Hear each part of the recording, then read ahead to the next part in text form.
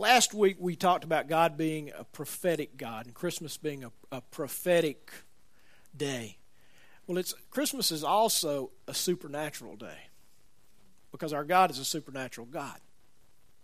And God wants us to be supernatural people. Amen? That sound like y'all don't agree with me there. Maybe it's because we don't understand what supernatural is. When I say God is a supernatural God, I mean that God is not bound by the laws of nature.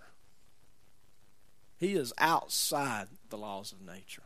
Now, He chooses to abide by many of those laws, and He put the laws of this earth into effect so that things work. But God's not bound by that law, okay?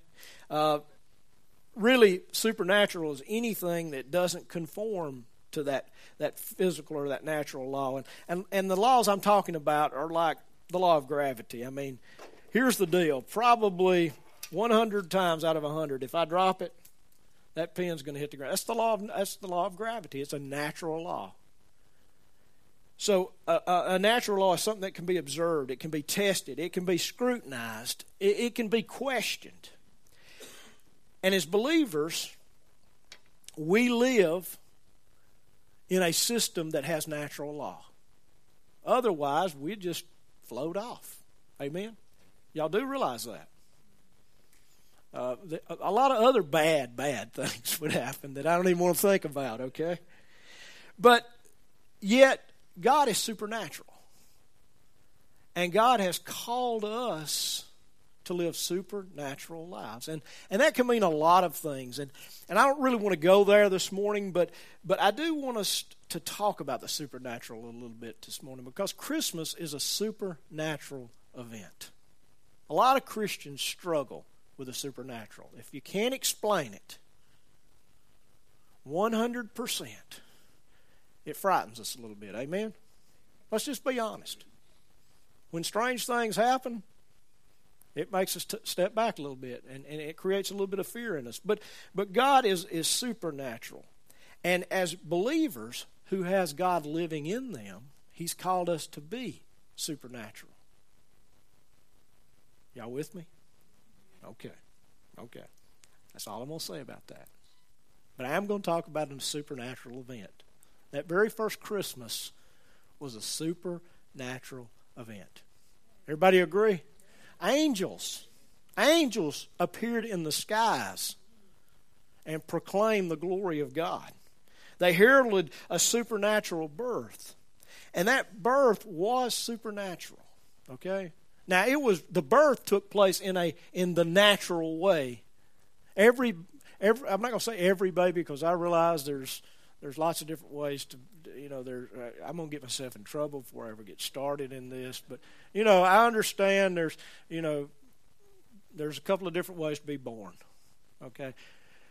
There really wasn't a couple of different ways to be born in that day. There was only one way, and that was the natural way. And so the birth itself was a natural birth, but it was a supernatural thing. And I'm going to spend this morning talking about the virgin birth. And the virgin birth is something that is not just something that happened. It was miraculous, but it's also essential. Okay? It had to happen. Okay?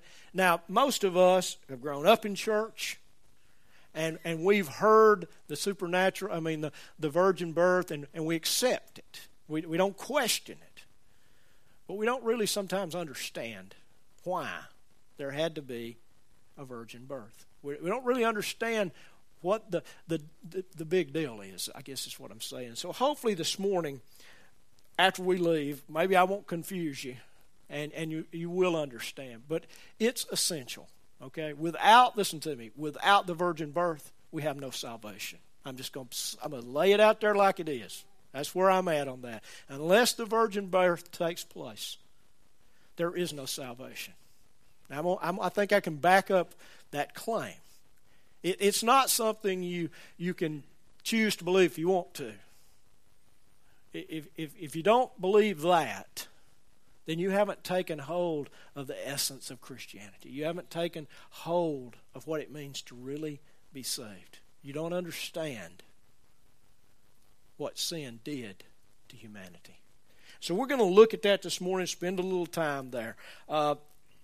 We all know that our first parents, or the first couple, Adam and Eve, we know they sinned. We know that God told them not to eat from the tree of the knowledge of good and evil. God gave them one explicit command.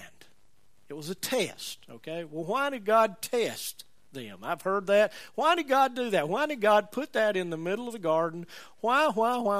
He put it there because God wanted Adam and Eve to love Him like He loved them. And to love means you have to make a choice, okay? And to make a choice, there has to be a test. And so He placed the tree there. He gave Adam one command. Adam, do not eat of this tree. Everything else is yours. This does not belong to you. And we know the story. Satan comes in the form of a serpent. And he tempts the woman. And, he says, yeah, but did God really say that? She said, oh, God said this. He said we couldn't eat it. We couldn't touch it. Yeah, but did God really say that? Yes, God said that. God didn't mean that. You won't die. In other words, the serpent said, God is a liar. That's what he said. Now, that couple had to choose. You say that couple, it was the woman. No, Adam was there with her. Okay, and I'll show you that in a moment. And the Scripture says that in Genesis chapter 3:6, this is probably the most tragic verse in all of the Bible. It says, when the woman saw that the tree was good for food, and that it was a delight to the eyes, and that the tree was desirable to make one wise, she took from its fruit and she ate. Now look at the latter part of this sentence. And it says, and she also gave her husband, what's the little word there? Preposition. With. Elbow to elbow. Okay? He didn't wander up during this conversation. He was there the whole time. Who was with her, and he ate. Now, at that moment, sin with all its deadly power just flooded into that couple. It destroyed them. They were consumed by it. Scripture says in 1 Timothy 2:14, this won't be on the screen, that Eve was deceived. The serpent deceived her. The serpent did not deceive Adam. God spoke to Adam, face to face, eyeball to eyeball, man on man, basically, and said, Adam, this tree you are not to eat of. The day you eat of it, you will die. He reminds Adam of that. So Adam got the command from God's mouth. And I believe Eve got the command from Adam. Okay, I believe that's how it worked. And so, basically, Eve was deceived, but Adam was not deceived. Adam willfully chose. Now, I've heard all kind of Jungle Jim exegesis and sermons that makes Adam look noble, and he did this because he knew Eve was trapped in sin, and yada, yada, yada. Okay, I don't think for 1 minute he thought about that. All right? I'm sorry if you've heard that sermon and it sounded good to you. I just don't believe that. I believe he chose. She ate it. Hey, that looked pretty good. I think I'll do it. Okay. He chose to sin. He made a choice, and he failed the test. Okay? And at that moment, their natures were overwhelmed by sin. They were saturated. Their nature was saturated with sin. They became sinners. Okay? By an act of disobedience. One act. You say, well, that's not fair. Well, I'm not God, so take it up with him. Okay? I'm not debating whether it's fair or not. I'm just telling you what is. All right? And so, at that moment, sin swallowed up humanity. And the nature that had corrupted them, that sin nature, their nature was not one of sin, but when they disobeyed God, their nature became one of sin. It became a bent toward evil, a bent toward doing what was not correct, to disobey God. And it was passed from generation to generation to generation to generation to hello, here we are today. And all of us were born with a sin nature. Amen? Y'all all with me? Okay, that's just Orthodox Bible. So all of us are born because of what they did, and not just because of what they did. With that sin nature, we're born sinners, but then we choose, and we choose long before we get to be adults. Any of you ever had a baby? Some of you have had a baby. I know what I'm talking. You don't have to teach children. They don't learn to sin from their parents. Okay? They get the gift in their DNA from their parents. Okay? We come here wanting what we want when we want it. You got a baby with a messy diaper and they're hungry. You've got a picture of sin at its essence, in a sense. And so we don't have to learn how to sin. It's passed to us. It's passed to us. Romans chapter 3, verse 23 says, "For all have sinned and fall short of the glory of God." Now, here's the problem with that. There's no natural way to pay for that sin. Okay? You say, well, what about bulls and goats and sheep and turtle doves and all that? Well, if it could pay for it, it would only have to have been done once. But instead, it's over and over and over and over. And so those payments were not complete. They were not final. There's no natural way to do it. The only payment that God would accept was life for life. Okay? A man sinned, therefore a man had to make the payment. Now here's the problem. There ain't no man without sin nature. Okay, you say, well, Nelson, that's terrible English. It communicates, doesn't it? There's nobody there. There's nobody on the planet. And not only that, there's never going to be anybody on the planet that could pay for sin. Amen? Y'all see where I'm going? You want a picture of hopeless and helpless? That's where we were at. Okay? Now, God had a plan. Had a plan from the beginning. I'm talking about before the beginning. Okay? Not when He created Adam and Eve, but before He ever spoke anything into existence. He already had a plan in His mind of what would happen. And He set about to make that happen. He didn't have a plan B. Now, how many of you, when you prepare to do something, you've got plans? I do. Okay, I've learned that if anything can go wrong, when I do it, it will go wrong. Okay? If you see me at Walmart or Kmart, I'm just warning you. Getting another line. Okay? I've got the gift of whatever it is, that there'll be one item that I don't have and they don't have in their system. Okay? Although it's got the barcodes, the price tag, it just happens. But all of us, we all have alternate plans. If this doesn't go well, you know what? I'll default to this. God didn't have an alternate plan. You say, well, what about Jesus? He was not an alternate plan. God had no plan B. He had one plan. There's no other option if this one failed. And He conceived that plan in eternity past. You say, well, explain that, Nelson. I can't explain that, okay? God existed before there was time. He's always existed. Somewhere in eternity past, He came up with that plan. We kind of get a hint of that plan, though, after what takes place in the garden. And I shared this last week in Genesis 3:15. God comes walking. He came for his daily meeting with Adam and with Eve, and they're not there. Now, it wasn't like He realized something's wrong. Okay, He already knew something was wrong. But then He begins to pronounce judgment in a sense.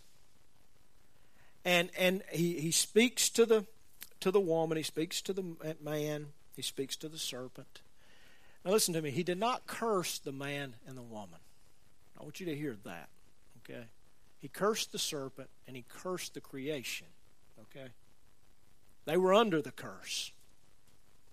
But He didn't curse them.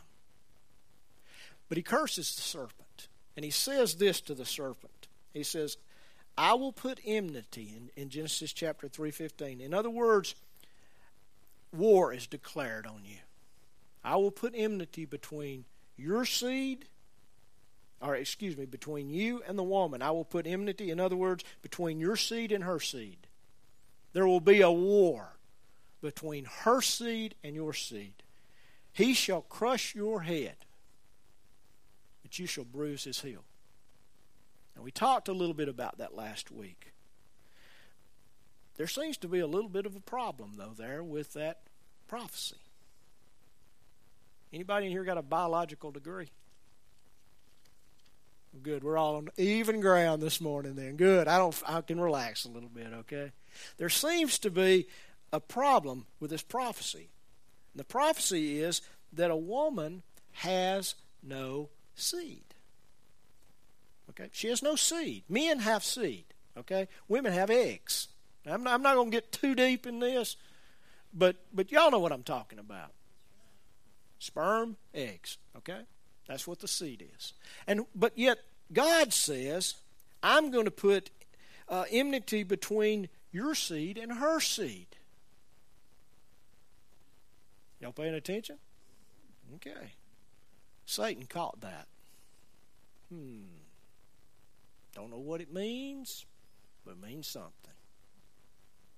Okay? I believe Eve caught it because she names her son Cain. And she says this: I've gotten a man. In other words, but Cain wasn't the answer to the prophecy. Okay, she didn't understand it as though it was meant. But without a man, that prophecy is naturally impossible. Okay? Y'all with me? Because a woman has no seed. There's no baby going to spontaneously generate. It ain't never happened before. It's against natural laws. Are y'all with me? Okay. I'm going to ask you over and over and over because I don't want to lose you. So what's going to happen is going to have to be supernatural. All right? It's going to have to be supernatural. It's going to have to defy the laws of nature. It's not going to be explainable. But yet God says the seed of the woman will crush your head. He will destroy you. Now, like I said, I believe Satan took that to heart.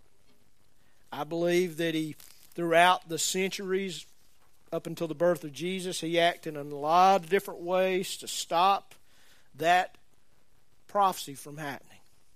Now, he succeeded in infecting the human race with sin. Okay? He succeeded in making sure that there was no man born of woman who could fulfill that prophecy. Y'all traveling with me? It's not going to happen. Every man has a sin nature. And so, therefore, every little boy and every little girl inherit that sin nature. Okay? Now, Scripture is very clear that life is in the blood. In fact, Leviticus 17, it's not going to be on the screen, about 3 times, Scripture says this in just a few short verses. The life of the flesh is in the blood. He said, Nelson, where are you going? Well, the sperm carries the blood. Okay?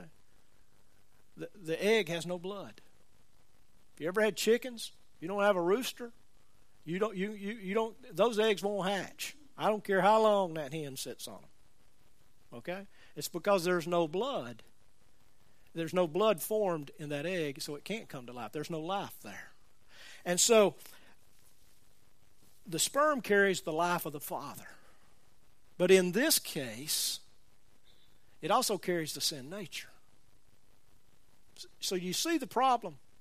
I mean, I'm getting kind of uncomfortable up here myself personally, but there's no way naturally for this to happen. And so, without any blood being produced, you don't have life.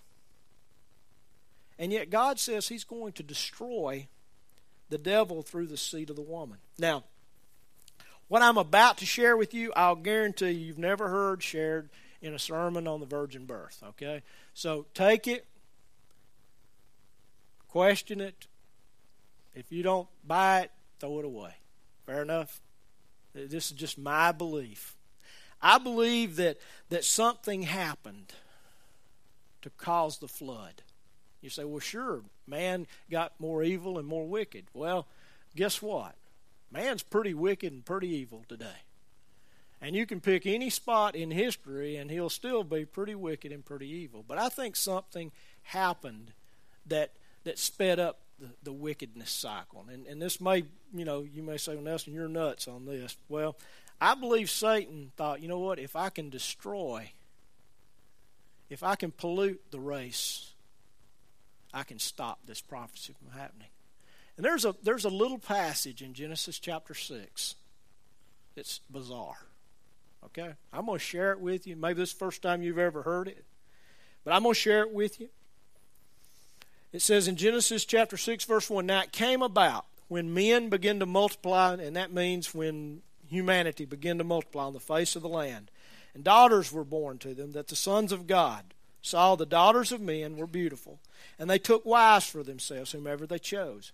And then the Lord said, my spirit shall not strive with man forever, because he is also flesh. Nevertheless, his days shall be 120 years. Now the Nephilim, or the giants, were on the earth in those days, and also afterward, when the sons of God came into the daughters of men, and they bore children to them. Those who were mighty men, those were the mighty men of old, men of renown. And you say, Nelson, that's a pretty bizarre verse. What in the world does that mean? Well, there's different interpretations. I'm going to give you all three, okay? You pick the one you like, and you go with it, all right? I believe there's one that fits Scripture, okay? Many people would say, well, who are the sons of God? That's the question. Who are the sons of God? Well, some of them will say they were kings, and they saw common women, and they married them, okay? That's one view. Another view says that the sons of men were godly men.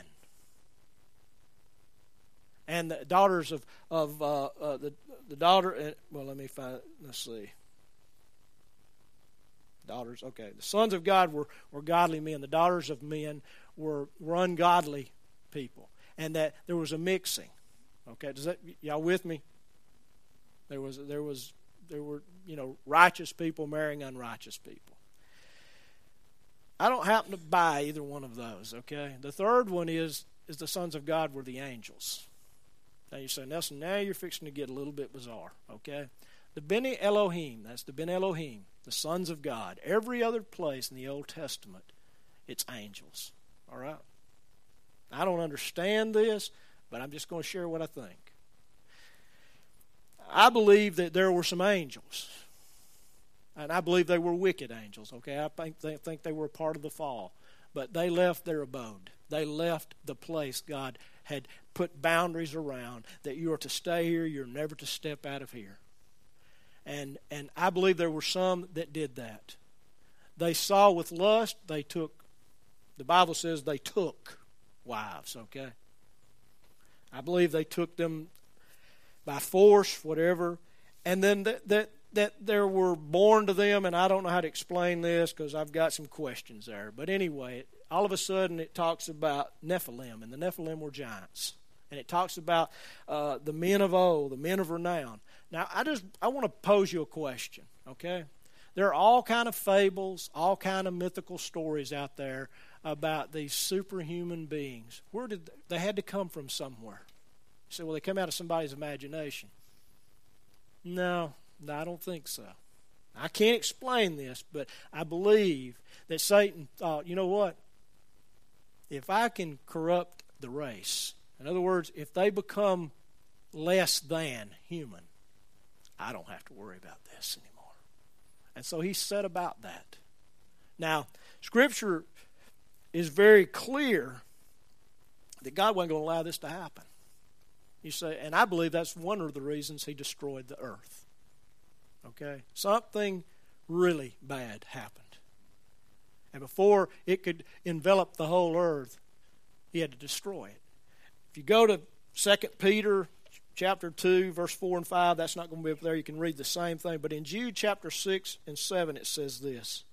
It says, and the angels who did not keep their domain, in other words, they didn't stay where they were supposed to, but abandoned their proper abode, God has kept in eternal bonds until under darkness for the judgment of the great day, just as Sodom and Gomorrah and the cities around them, since they in the same way indulged in gross immorality and went after strange flesh. They are exhibited as an example in undergoing punishment of eternal fire. You say, well, Nelson, that's just a little bit more than I can believe. That's okay. I'm okay. If you don't believe that and it's further than you want to go, that's fine. That's just where I'm at, all right? I believe Satan did everything he could to stop the seed of the woman prophecy. Now, he tried to destroy the whole race by tempting them to sin. He didn't succeed. God said, I'm going to send a deliverer through the seed of the woman. I got to destroy the woman. So he seeks to destroy the race because the woman is the life giver. That's what the word Eve means, life giver. He fails.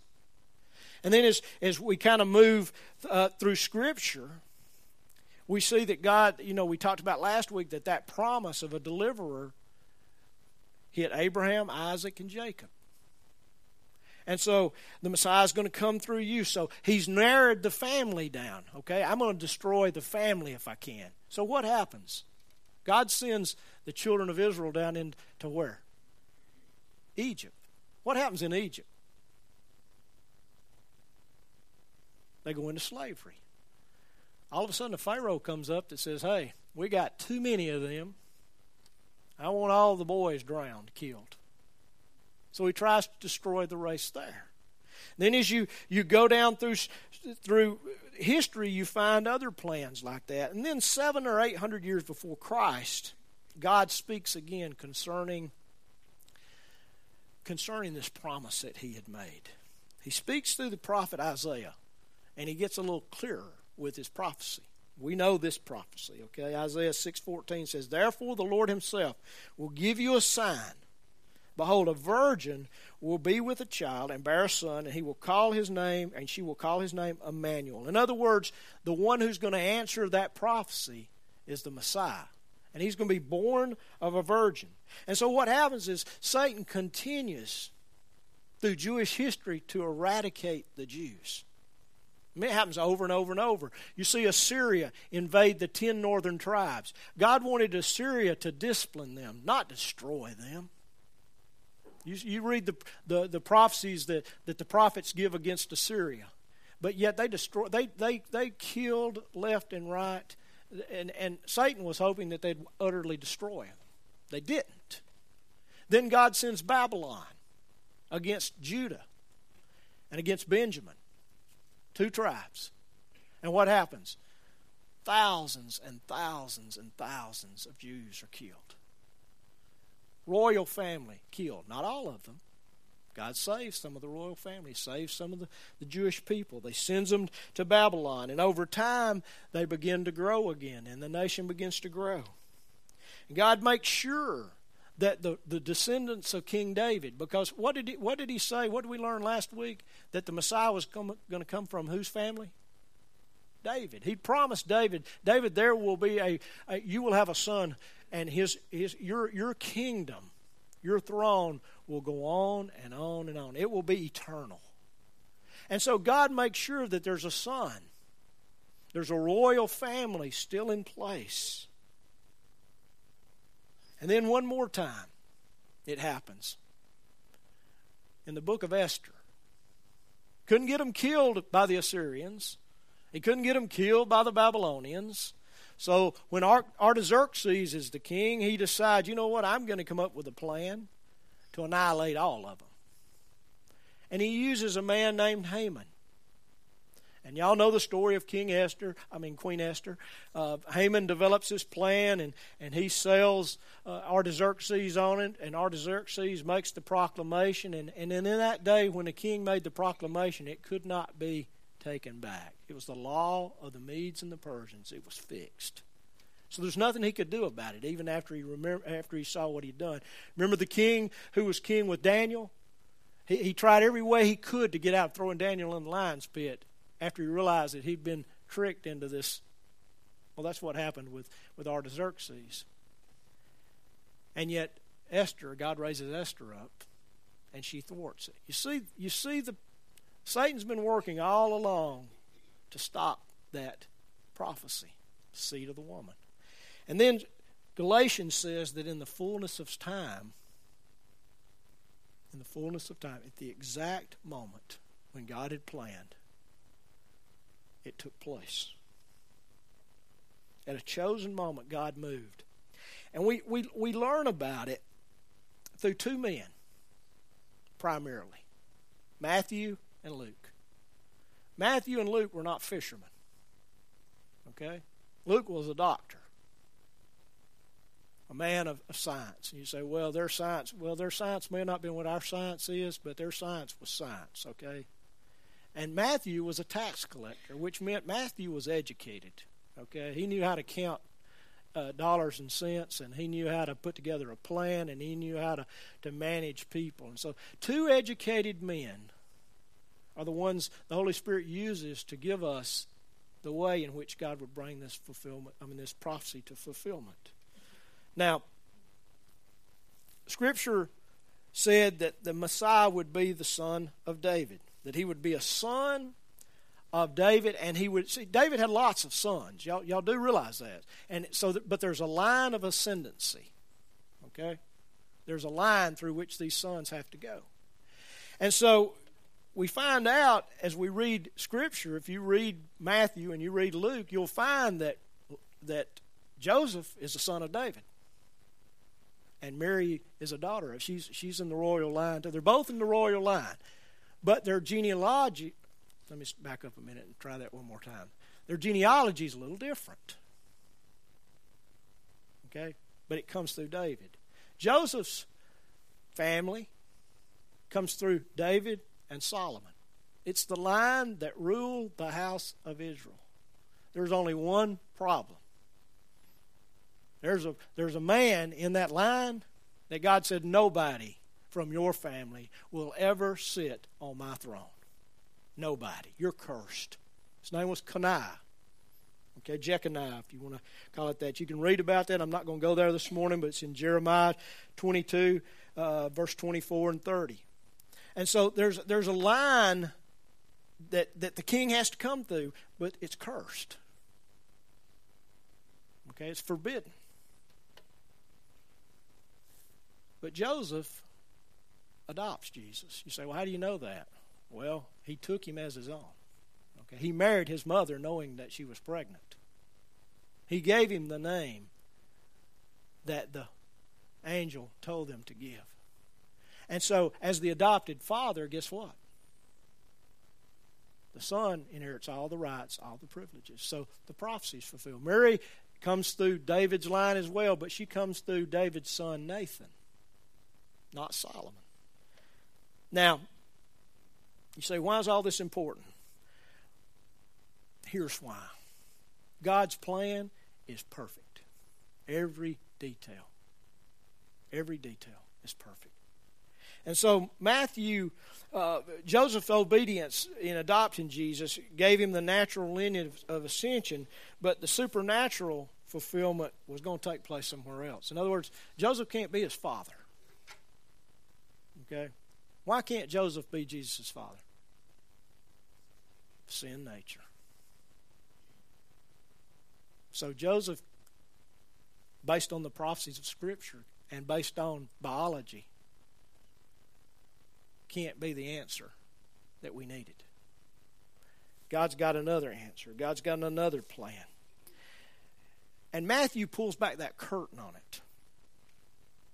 He says in Matthew chapter 1, verse 18, he says, now the birth of Jesus was as follows.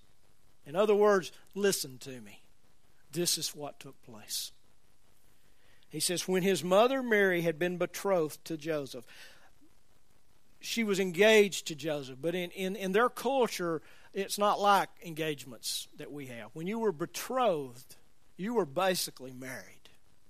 without any of the benefits. Okay, you didn't live together or any of that stuff. There was no contact with each other, but there was a betrothal period when the groom would go back and he would prepare his house for his bride. And there's a whole other sermon on that. Maybe one day we'll get to that. But he would go back, he would prepare, and when he got it prepared, he would come back.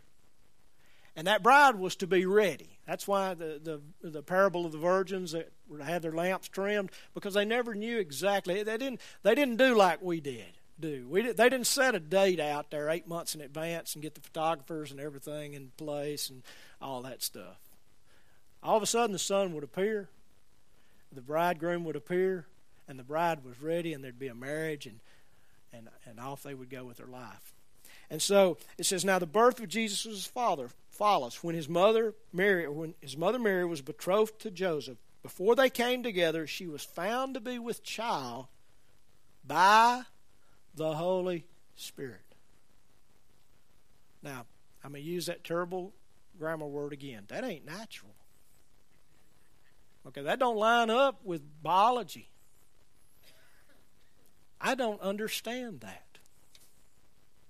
But that's what the Holy Spirit told Matthew to write.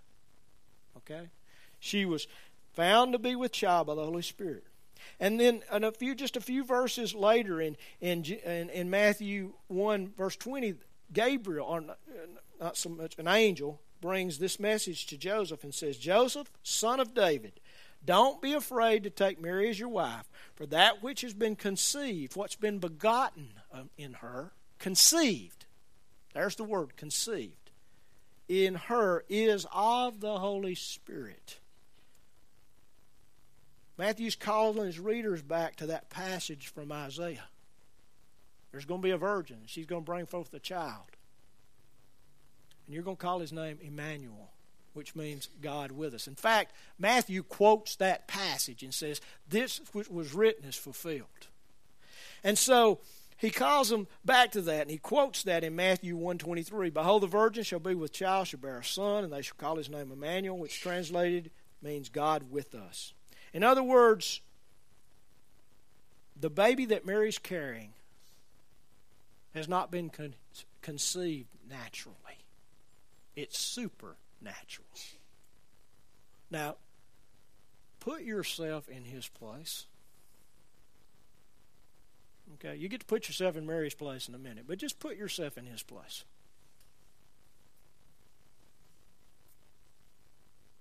The brain neurons are not connecting. It's short-circuited, okay? But Joseph obeys. He doesn't understand it. He doesn't question it. We don't see him questioning it. He just obeys. And then Luke brings us the story from Mary's perspective, from her side. She was a young virgin. Now, this may wig you out a little bit, but she was probably 12 to 14 years old. Okay? Very common for a young girl to be betrothed at that age. Joseph was a little older. We don't know how much older, but he was a little older probably.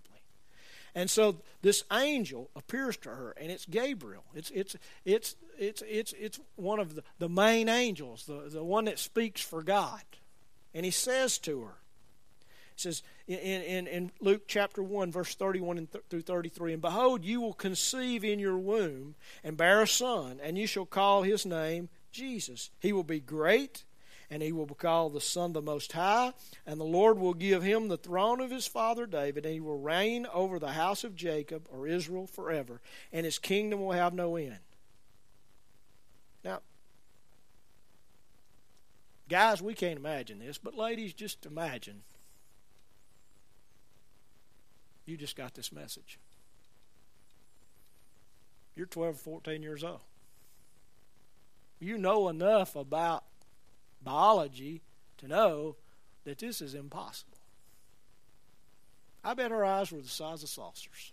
Okay, I'm just my sanctified imagination there. I bet her mouth was open. And I bet after she got her wits back together, I don't bet this, I know this to be true. This is what she said. She said, "How can that be? I'm a virgin." How can that be? I want you to listen to the answer the angel gives her. It's very simple, and I'm going to tell you up front, it's beyond my ability to explain. Okay? I can't explain this. I don't know how to explain it. This is what he says. The Holy Spirit will come upon you, and the power of the Most High will overshadow you. And for that reason, the holy offspring shall be called the Son of God. Luke chapter 1, verse 35. In other words, God's Shekinah glory is going to cover you. The glory of God's going to come. The Holy Spirit's going to overshadow you. He's going to come. And the power of God's going to be on you. And what takes place, there's going to be something holy in your womb. And you're going to call that child the Son of God.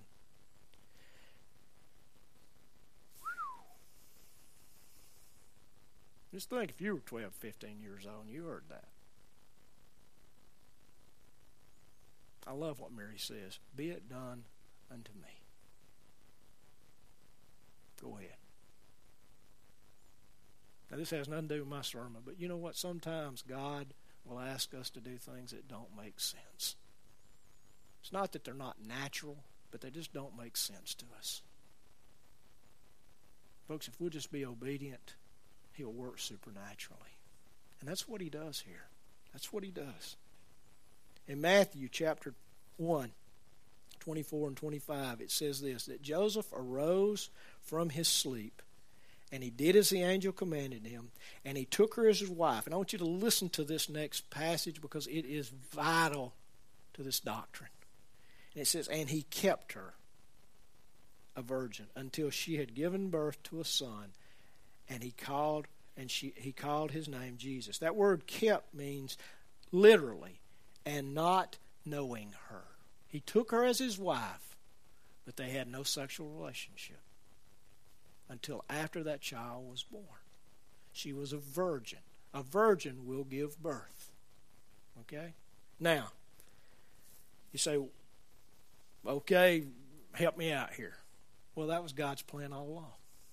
Okay? The Messiah was going to come from the seed of the woman, and he was going to be born of a virgin. And that birth couldn't happen naturally. That birth had to happen supernaturally. It happened. There wasn't a man. I think I've beat on this horse long enough, but there wasn't a man who fit the bill.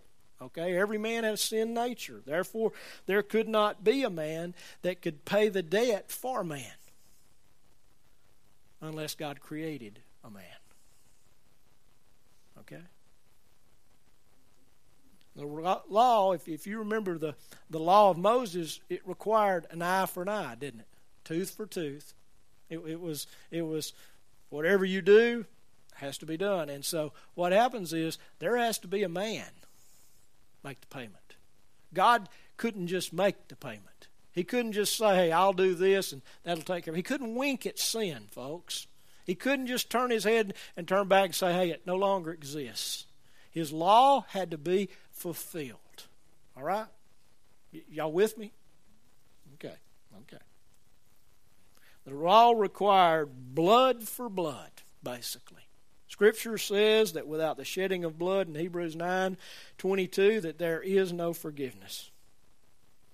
Now, I'm not sure how to technically say this, so y'all will give me some grace here, okay? I'm going to explain what I understand, and I'm not going any farther. But as the Holy Spirit's presence moved over Mary, and as the power of God overshadowed her, God placed His Son, He united His Son with her egg. Okay? How? I don't know. Okay? But He did it. All right? I don't know the biology of it. I don't understand it. But He did it. And that seed of God contained a new kind of blood. You say, what kind of blood? A blood that had no sin nature. Okay? Remember, the egg has no blood in it. So the baby does not carry the blood of the mother. It carries the blood of the father. All right? And what happens is all of a sudden there is a human being in her womb. You can call it zygote, you can call it fetus, you can call it whatever you want to, but there's a baby there. And that baby is human, but that baby is also God. I can't explain no more. I can't go any deeper because I don't understand it any deeper. There's one person there with two natures. And when that baby was born, they would give him the name Jesus. Okay? God, that's the incarnation. That's what incarnation means, that God came in the flesh. God wasn't Jesus was not some mutant being. He was not half God, half man. He was all man, all God. 100%. Now, like I said, the law required eye for an eye, tooth for a tooth.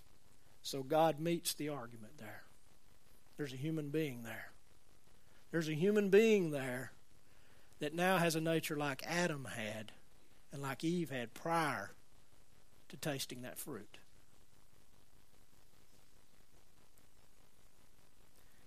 And you know what? Satan missed this one.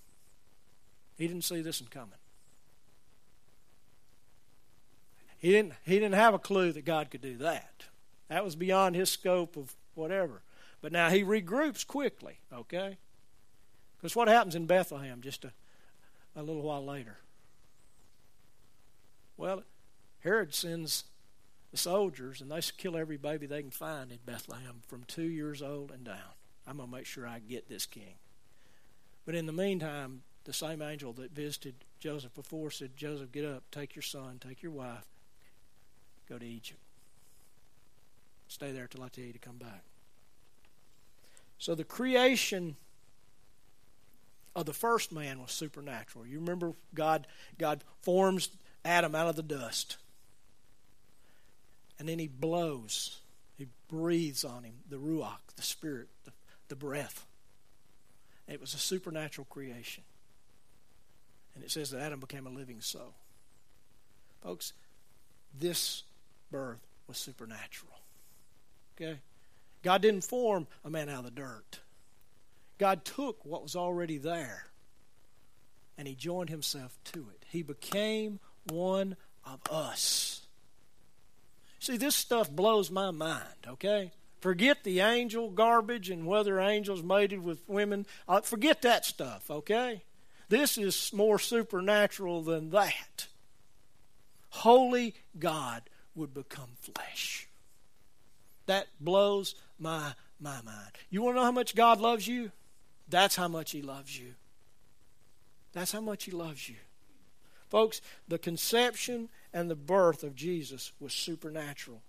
God created seed in Mary's womb, the seed of the woman. And that seed provided the blood that would pay for our sins. Human blood flowed in Jesus' veins. Okay? It wasn't God blood, it was human blood. God blood wouldn't pay the sin price. Human blood had to be shed. Human blood without a sin nature. And that's what flowed through Jesus' veins. I love what Peter says. In 1 Peter 1:19, he says, but that we were not redeemed by gold coins. We wasn't bought off the slave block with coins, but with the precious blood as of a lamb, unblemished and spotless, the blood of Christ. Christmas is a supernatural celebration, folks. It's a supernatural celebration of a supernatural God who provided a supernatural sacrifice for the payment of sin. God became flesh supernaturally, and yet he lived in a natural way. He became a person. He became a person. He got tired. He got hungry. He was weary. There were moments when the pressures pressed down on him just like they pressed down on us. And he required everything that he fulfilled everything that God's law required. Folks, only God can do that. And he told us he would do it through the seed of woman. Now I want to close with a picture that's painted for us. And I'll go all the way back to Genesis. Because God gives that promise in Genesis 3. The seed of woman. But then he gives us the picture of the fulfillment of what Jesus would do just a few chapters later when he begins to talk about Abraham. There's a picture on the side of a mountain. And there's an answer to a question that most of the time we read and we miss. And I want to share it with you. God told Abraham to take his son, who was a picture of Jesus. Okay, he wasn't Jesus. He was just a picture. He said, I want you to take Isaac, your only son. Okay, the son of promise.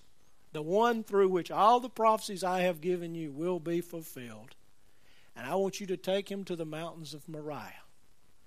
You know where the mountains of Moriah are? The same mountains on which Jerusalem is built. Okay? Same mountains. David goes there and purchases. Let me back up and share this, and I'll share that. Let me share this. David goes to the mountains of Moriah, and to stop a plague, he purchases a threshing floor on which to build an altar. And on that altar, or on that threshing floor, is where the temple was built, very close. Okay? In the area. But God paints us a picture of what Jesus would do thousands and thousands of years earlier in the story of Abraham and his son Isaac. God says, Abraham, take your son Isaac and go to Moriah, to a place I will show you. Abraham takes his son, takes a couple of servants, they take wood, they take fire, they take a knife. They don't take they take the sacrifice. It's going to be Isaac. When they get there, Abraham tells the servants, he says, the boy and I are going up on the mountain. When we get through, we will return again to you. You say, well, that sounds kind of strange because he's supposed to kill his son. They go start up the mountain. Now, Isaac is a pretty intelligent young man. Dad, we got fire. We got wood. We got a knife. Where's the sacrifice? Okay. Now, I don't think he was suspicious of what was going to happen to him. Okay. I just think he asked an honest question. Listen to what Abraham says. It's found in Genesis chapter 28, verse 8. I'm going to read out of the King James Version. They may be the same. Abraham says, my God will provide himself a lamb for the burnt offering. Let me read that again. My God will provide himself a lamb for the burnt offering. And Abraham turns and he finds a ram caught in the thicket. And he calls God by name. What's the name he calls him? Jehovah Jireh. God will provide. But did you hear what Abraham said? God will provide himself a lamb. That can be taken. God will provide the lamb we need. He himself will provide it. Or God himself will become the lamb for us. Folks, God had a plan. God worked that plan out. That plan has a name. It's Jesus. Folks, that's why the virgin birth is so important. We could not pay. When we say that, when we witness somebody and we say we had a debt we could not pay, it's not just words. We could not pay it. There's nothing there to offer. Jesus had to pay it because he's the only man who had no sin nature. A man without a sin nature chose to sin. A man without a sin nature had to choose not to sin. And in choosing not to sin, in choosing to obey God, he became a sacrifice worthy of God. A perfect sacrifice. Folks, that's who Jesus is this morning. That's what he's done for every one of us. Listen to me. Whether you have accepted him or not, he has made the payment. And it's yours if you desire it. Okay? It's yours. He didn't care whether you would accept him or not. He did care, but in the sin, he didn't die on a cross and say, you know what, this is not for you and not for you and not for you. It's just for you. He died, it says, for the sins of the world. That's all of us.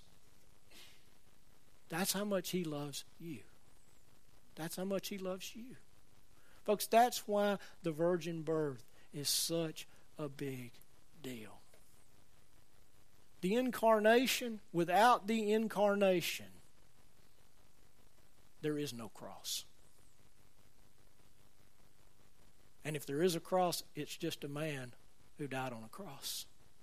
Without the incarnation, there is no resurrection. There is no ascension. Folks, there is no salvation. And we are dead in our sins. But here's the good news. Here's the good news. The seed of the woman prophecy is fulfilled in Jesus Christ. Completely. Completely. And it's available. The benefits of his sacrifice are available to all of us this morning. Folks, God is a supernatural God. He doesn't allow the natural laws to stop him from bringing those that he loves to himself. You know what? There are births that could take place right now in this place. Jesus called it the second birth. It's just as supernatural. It's just as supernatural. The old things pass away, and behold, all things become new. Let's pray. Father, for more information on Eagles Wing Church, visit our website at www.eagleswingchurch.org or on Facebook at facebook.com/Eagles Wing Church. Thanks for listening and have a blessed week.